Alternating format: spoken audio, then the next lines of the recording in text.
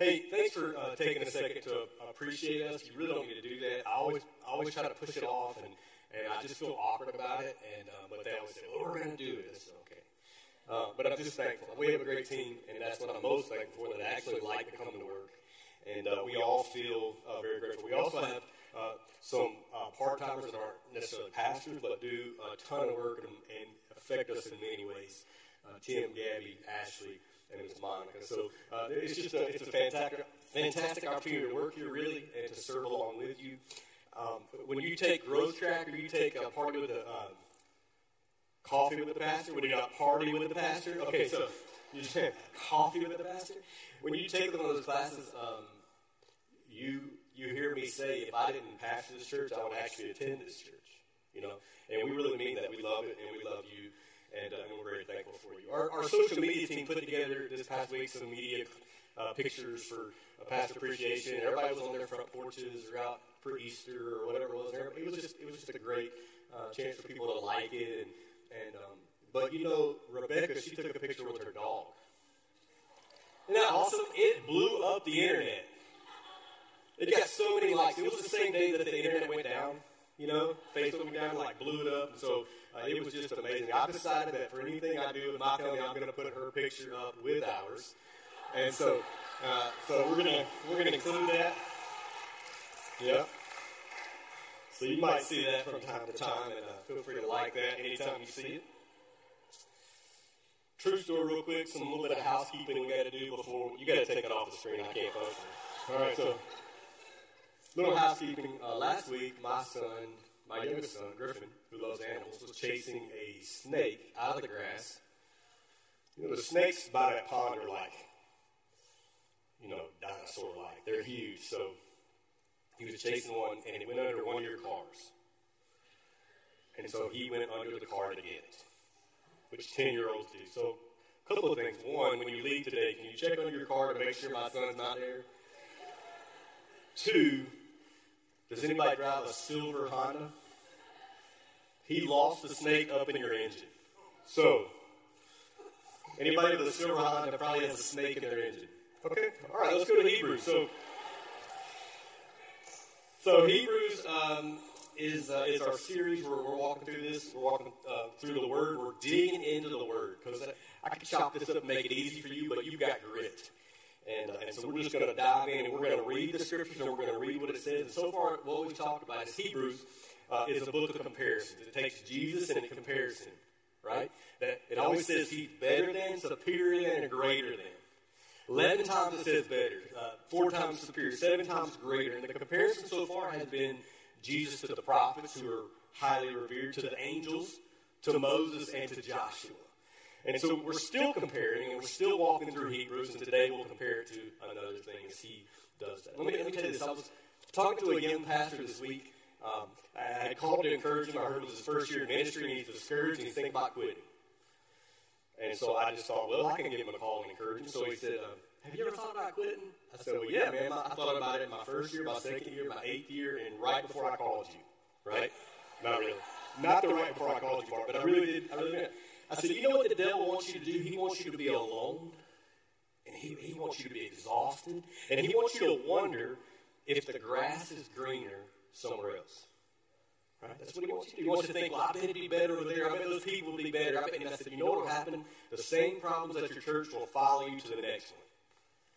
So don't always think grass is greener on the other side. And he said, well, people think that I work one day a week, yet I really feel like I work 24/7, and I'm always on call. What do I do? So, well, maybe you need to set some boundaries, some healthy boundaries for yourself, because you're not Superman. I said, but describe it like this. For just one day a week, the one day a week you supposedly work, that Sunday, tell them that you have to explain an ancient 2,000-year-old book that is split in 2 very different parts. That you have to read its translation from other languages, that you have to understand it and apply it to the people who are sitting in a pew or a chair, and they're wondering if you can get done by the time they need to make their lunch, tea time, nap time, or next kid's birthday party. And that's taking into the fact that they actually show up. Then you somehow got to convince these people that serving is at the heart of God, and you need hundreds of people to pull it off for just this Sunday. then blow their minds and tell them this is your best day of the week. And you'll probably work another 60 on top of it, and his situation probably grossly underpaid, and you feel called to the church, and so you're not going to let a foothold of the devil push the church any further away from a godless culture. You're going to keep pressing on. I could sense when I gave him that rousing speech, he was really ready to quit. So then he said, what keeps you going as the world gets nastier and nastier? I said, man, I feel called to it. And I have a praying wife, right? So I feel called to it, man. I feel like I got to keep going. And as I had this conversation with him, I tried to encourage him best I could. And really, I just wanted to say, you're going to have to get some grit, man. You're going to have to give yourself grace, but you're going to have some grit. You're going to have to push through. I thought about how we've been talking, because today's passage is a little bit of one you got to get kind of gritty with. You got to kind of dig in, and it applies to Hebrews because it's a tough book, right? Every pastor gets to Hebrews chapter 3. Okay, man, I got feedback or something going on, Tim. I need some help, man. Is it just me? You don't care, do you? All right. Good. Let's not talk back anymore, okay? All right. Every preacher jumps into chapter 3 and fix your eyes on Jesus. Then they jump to chapter 11, thanks, Tim, and they ignore the rest of it, right? Because they want to go to the faith chapter and they want to go to the fix your eyes on Jesus chapter. But all the rest of it, they just kind of ignore. Well, why do they ignore that? Because it's super complicated, right?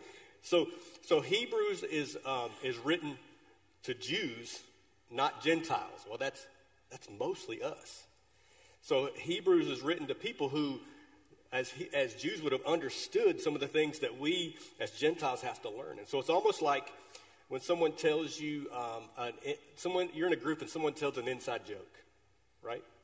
If you don't dig in with a little bit of grit, you kind of misunderstand. So the inside joke, right? Somebody does an inside joke in your group and you say, wait, what? Well, then they got to explain it, right? That's kind of how you have to jump into this passage with Hebrews. I'll give you an example. I was talking to a friend the other day, and I said, a few years back, but when we did the calculations, I was referring to 1990, right? Which is more than 30 years ago. And my friend later sent me this meme, and it said, crazy to think that 1980 and 2021 are as far apart as 1980 and 1939, right? And if you understand that, that means you're old. It does. So I tell one of my kids that he has no idea what I'm talking about. What does that mean? I had to explain it to him, felt super old. And basically I said, I'm halfway to dead, okay? That's what it means. It's like I'm halfway to dead. So Paul jumps into Hebrews, or who we think writes Hebrews, chapter 5 to 10, and he explains Jesus is greater. And in this passage he says Jesus is greater than the law, okay? So just for a moment, because this passage makes us dig in, let me make sure everybody in the room is caught up, okay? I don't want to be elementary. If this is easy for you, then you just hold on for a second. If this doesn't make any sense to you, just let me catch you up. So if I took the Bible and I said, we'll go from Genesis, the beginning, to Malachi, right? If I took that, that's what the Bible calls the Old Testament, or the Old Covenant, right? Genesis to Malachi. If I took Matthew and went all the way to the end, that's New Testament or New Covenant. If I summarize the Old Testament, which is dangerous to do, in one word, if I said, what one word would describe this, it would be systems. From Genesis to Malachi, it's described as systems.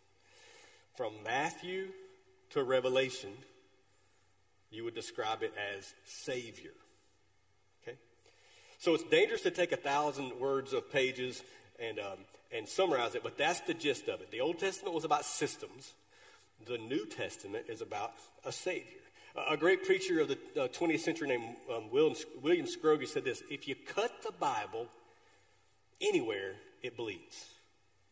Well, what does that mean? It means that if you go to the New Testament, if you go into the Psalms, Proverbs, if you go to the prophets, anywhere in the Old Testament, if you go to the New Testament, when you cut it, it bleeds the blood of Jesus. So it's saying all things point to the blood of Christ, and from cover to cover, it's literally about a Savior. But in terms of practicality, in terms of approaching God, they are very different. So the truth is the whole Bible points to Jesus. The Old Testament points forward to him and his coming.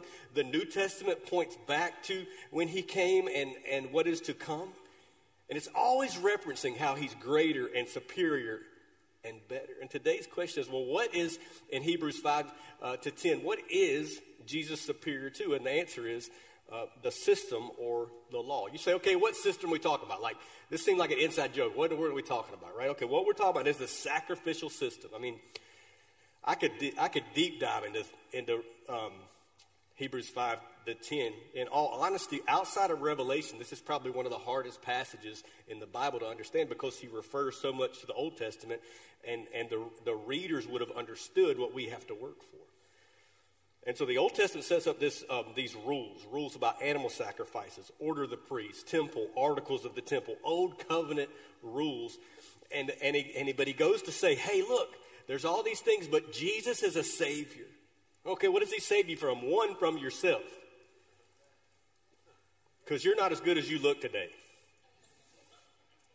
And two, and neither am I. Two, he saves us from a system that was rule heavy and legalistic and was hard to follow. And he changes it to a relationship driven experience. And the reader of Hebrews would have known that God had set up this system, a life for a life. So literally, an innocent life would have to be sacrificed for a guilty one, for there to be atonement and forgiveness. So yearly, the Jewish believers and these Jewish readers would take an unblemished animal, and they would go to a priest and they would sacrifice it at an altar for their sins. It was very complicated. Many rules, many ways to do it, how to get there, how to do it, how to travel, all this stuff. And Jesus comes along as God to earth and says, I'll die for all. I'll save you all if you'll accept me, and your sins and separation from God will be done. Right? So it takes these readers back from this system and brings them to a relationship. And it makes them remember Christ brings relationship where religion brings rules. People will pass the church and say, well, what religion are you? I say, we're Christian. We believe Jesus. We believe the Bible. We follow him. Yeah, but what kind of Christian are you? Baptist or Methodist or Catholic, or what are you? Jesus died in my place. I accept him. I believe he rose. I believe he will come again. That kind of Christian. And they want to get me pigeonholed to one certain thing, and denominations aren't bad at all, but they want to get us like locked into like a system. What system are you? Right? I'm in a relationship with Jesus Christ. And Jesus of the Bible. And so Genesis to Malachi is this systematic approach to God. And Matthew to Revelation is not a system, but a Savior. And so God prescribed a way to approach him. He literally set it up. This is the way you approach me. And you'll approach me through a system. And then you'll be able to approach me through a Savior. And the readers of this book were prone to go back to the system, not a Savior. And so he keeps reminding them, Jesus is superior to all you know. Keep coming back to him. We're going to jump into Hebrews 6, 1 to 3. And I have a Bible here, but I found out first service I can't see it anymore. And somebody outside, Mike Sawyer, I don't know if Mike's in here, he gave me his reading glasses, and apparently I need a 1.75 from Walgreens. Anyway. Anybody got in their 40s and realized you need reading glasses suddenly? Man, what is life? Anyway, so okay, here's what it says. Hebrews 6, 1 to 3. Therefore, let us move beyond the elementary teachings about Christ and be taken forward to maturity. Right? We want to mature. So not laying again the foundation of repentance from acts that lead to death and from faith in God. Instruction about cleansing rituals, the laying on of hands, the resurrection of the dead, and eternal judgment. And God permitting, we will do so. So what he's saying is these things are elementary things that should be happening. They're not necessarily simple, but they're what should definitely be happening. There should be laying on of hands for people to be healed. There should be people repenting. Like I keep saying, we ought to make repentance cool in this church. Because, you get all freaked out like, oh my goodness, I don't know, I don't want to repent, and people might think bad of me. They're not thinking about you anyway. And what I think God says is when you come to finally repent and you bring that to him, something finally is right about you. Honestly. And so then it says that we should recall the resurrection of Jesus and eternal judgment. And I think within these verses, we see what may have gone wrong with our country, but also at times with the church. Because sometimes we lack faith to lay hands on somebody and believe that they can be healed. And we don't know how to explain it if they're not. And we've watched these fanatics at times on TV that have just gone for money and are like showbiz, and they've stolen from the church the benefit of we lay on hands and believe in faith. And we're embarrassed to repent, man. And I'm not. And then the church in America has baptized less people every year.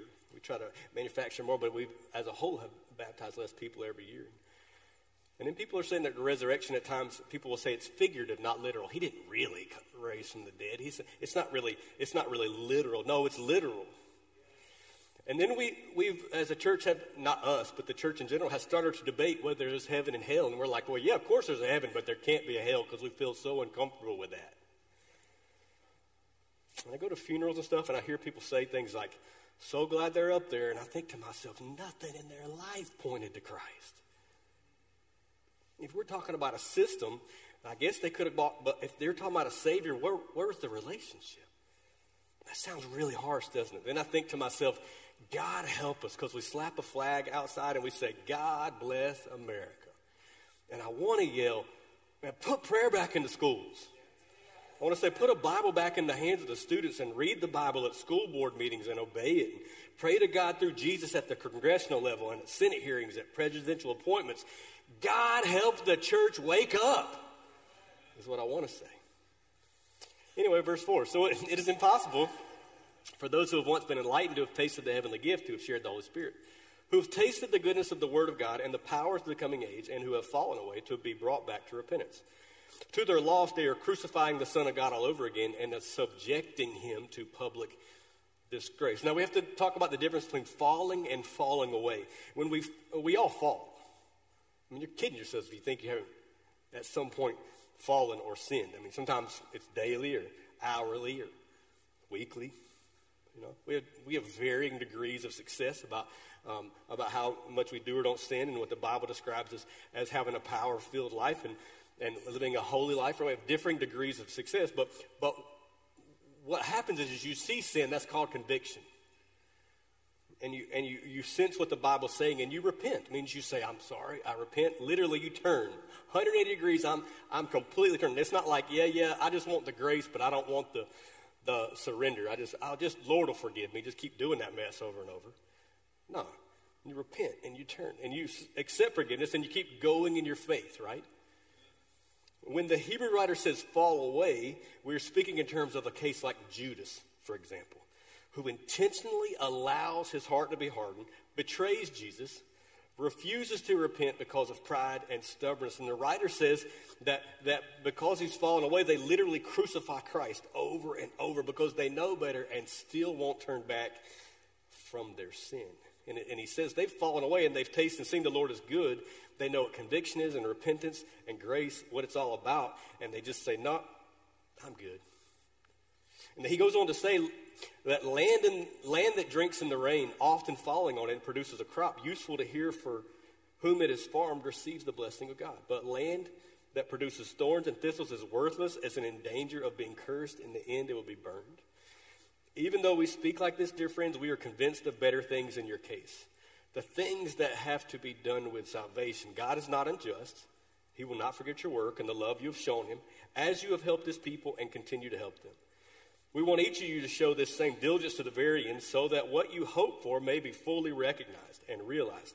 We do not want you to become lazy, but to imitate those who through faith and patience inherit what has been promised. In other words, God sees that you're good, and he wants you to keep on going to the end, and he doesn't want you to get lazy, and he doesn't want you to quit.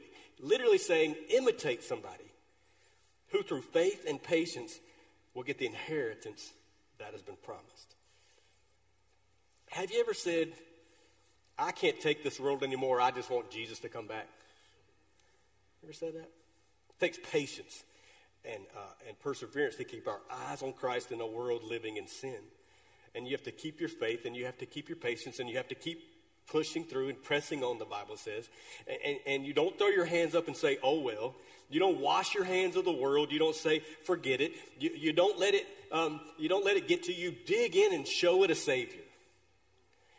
And if it starts to influence you, then you back up You get together, you strengthen yourself again in the Word and in the body of Christ, and you go back in to amplify the beauty of Jesus into a broken world. Do you ever have one of those days, you just feel irritable? I had one of those days yesterday. Just feel irritable, you know what I'm saying? I know you women know what I'm talking about. I'm just kidding. Just kidding. Bad crowd turns on Christian pastor. Anyway, so. Man, I don't know. My wife said, "You mad at me?" No, man, I'm just having a day. I'm just having a day. Just leave me alone. I'm having a day. Not really. I don't know what was wrong with me. So we went to, one of my kids had a birthday, so we went to Kaze. You know where they do the Japanese stuff in front of you, Japanese steakhouse? Hibachi, yeah, it was really good, right? Enjoyed it. Well, I got so many people that we basically take up a whole table, And so I got these little girls, and so the guy tried to make a joke, and he tried to do something real fast and explode the place, and one of my little girls just flipped her lid. So for $100, I basically sold a baby the whole time, which might have been stupid on my part to take her. But anyway, so I was just annoyed, man. I was already annoyed. It wasn't going to take much to me. I just felt annoyed, And then my two boys wanted to go for a birthday thing to Sky Zone, the trampoline park where you go jump around, bless you. And so they were waiting on, waiting to get in. So we finally got in, and then, here we are. I'm sitting there waiting on them and taking in all the gloriousness of these people. And so no joke, man. I look around to the lady beside me, and she's eating, and she has I've never seen one of these, a nose mask on. Have you seen one of those? She got a nose mask on so she can keep eating. And I felt judged. I felt like I was exposing everyone through my nostrils, but her nostrils were protected. And so she's eating and just like, man. And then her kids come over, and they walk over, and you won't believe what their T-shirt said. Each of them wearing a T-shirt that said, "Best son ever." You can't all be the best son. Like, one of you is the best son, and the other two are not as favored. That's what your shirt should have said. Less favored, much less favored, favorite, right? That would be accurate. They sat down. Do you know what they put on? They put on their nose masks. Then she took off her nose mask and went outside and started smoking. And I just said out loud, "Lord Jesus, make it stop," Heavens. The lack of common sense these days will honestly make you cynical, won't it? No matter what your perspective is, the world will literally make you want to go crazy. You know what the Bible says? Love it anyway. Love it anyway. Sometimes love is a kind approach to someone who's having a terrible day. Sometimes loving in any way is speaking truth to a friend who's veering off course and needs your kindness and strength to draw them back to the Word and potentially save what could be a disaster in their marriage, their family, or their job. Is to put your hand around somebody, put your arm around somebody and pray with them on their worst day and even on their best, right? The Bible says, don't lose hope in these matters. Don't lose hope. So he goes on to say in verse 13, when God made his promise to Abraham, remember Abraham was old, right? And he said, well, no one will be greater to swear by, so he swore by himself, right? Because God can't, like you put your hand on the Bible and swear, you're not going to tell a lie, right, in court, but God can't swear by anybody greater, so he swears by himself or makes his covenant. So he says, I will surely bless you and give you many descendants. This was his promise. And so after waiting patiently, Abraham received what was promised to him. So people swear by someone greater than themselves, and the oath confirms what is said and puts an end to all arguments. Because God wanted to make the unchanging nature of his purpose very clear to the heirs of what was promised, he confirmed it with an oath. And God did this so that by two unchangeable things, in which it is possible for God to lie, we who have fled to take hold of the hope set before us may be greatly encouraged. Verse 19, we have this hope as an anchor for the soul, firm and secure. It enters the inner sanctuary behind the curtain where our forerunner Jesus has entered on our behalf. He has become a high priest forever in the order of Melchizedek. So first of all, it feels like somebody's telling an inside joke. You don't know what they're talking about, right? Like, what in the world is he talking about, right? He basically says Abraham was promised to be the father of a great nation. He was promised to be blessed and all his descendants to be blessed. Well, we know that came true. He basically confirms there's no one higher than me, so I'm not going to necessarily swear by anyone else. Like, I am it, God says. And he says you have to have hope. Of all the things that people have lost in this day, hope is at the top. They lost hope, man. That's why everybody's so angry and mad and frustrated, and we've lost hope. And as it seems like direction is wandering, it's like hope, but we don't tie our hope to what the world ties it to. We tie our hope to Christ. He says, stop looking at the system and look to a Savior. Stop looking at the law and look to a relationship. And he goes back to speaking about the temple. He says, hey, look, the priest used to walk in behind this curtain and sacrifice for you the lamb you brought. He's not going to do that anymore because Jesus on the cross has done the work. And so the Bible says the veil in the temple tore from top to bottom. Right? Basically, God's saying, I did it. If you were going to tear your curtains up and they were high up, you wouldn't start from the top. You'd cut that thing from the bottom up, right? God's saying, hey, this is me, and nobody can get up here but me, and watch this. He said the block to get in here has been separated because Jesus has sacrificed for you. You don't have to do yearly trips. You don't have to continue to bring this old law to the table. No, Jesus is the permanent sacrifice. And Hebrews chapter 8 says, now the main point of what we're saying is this: we do have such a high priest who sat down at the right hand of the throne of majesty in heaven, who serves in the sanctuary, the true tabernacle set up by the Lord, not by a mere human being. So the question becomes, should we just throw out the Old Testament? Right? Should we just throw it out since Jesus is here? I mean, Jesus is here, he's the Savior, he's our relationship. Should we just pitch it? And I would say no, because they're a threefolded purpose to why and we should still look back and look at the system and be thankful for a Savior. One, because it explains God's standard of righteousness. I mean, it's so high, right? And you just realize his standard is way higher than mine, and he can hold to a standard that I can barely hold to for even a minute. He can hold to it forever, right? Two, it exposes sin in us. When you see how righteous he is, you quickly realize you don't measure up. The Bible says all have sinned and fall short of the glory of God. You can't good your way enough into his glory. You can't. And then the law is intended to express our need for a Savior. Galatians says, so the law was our guardian, right? The system was our guardian until Christ came, and now by relationship we are justified by faith. In other words, you need a Savior. You can't ignore it. You can't be good enough for it. You can't ride the coattails of grandma and grandpa who had a great religion, but you just kind of rode on their coat. No. Is he your Savior? That's the question.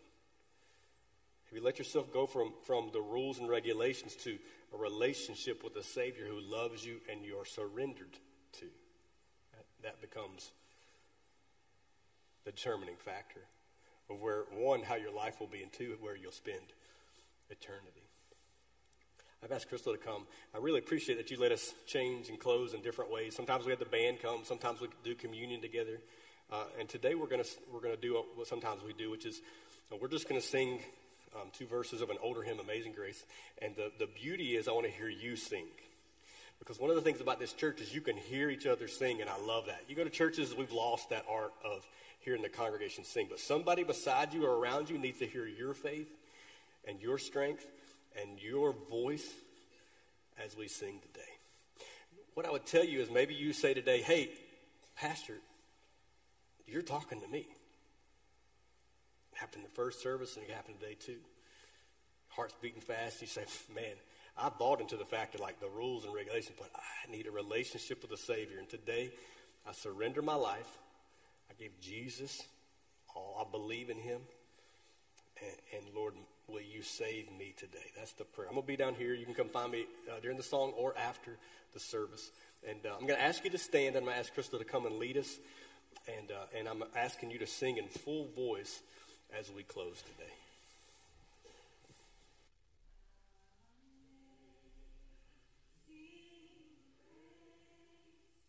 How sweet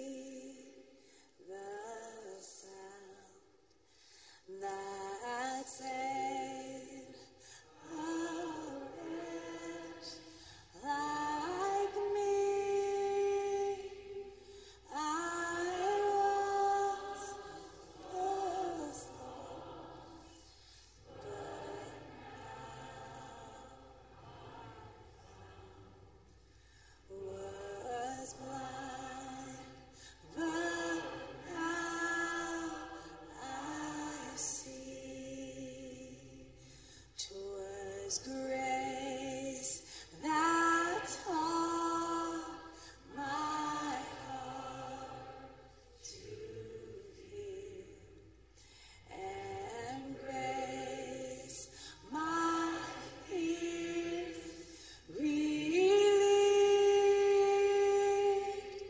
How precious did that grace appear, the hour I first believed.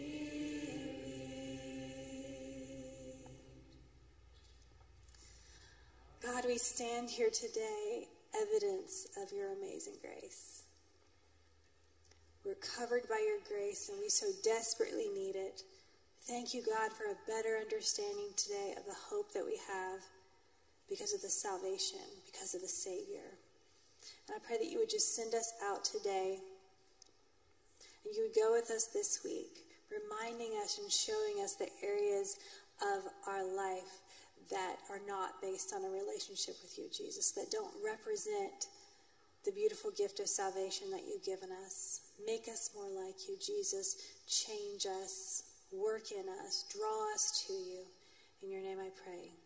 Amen. Have a wonderful day. You're dismissed.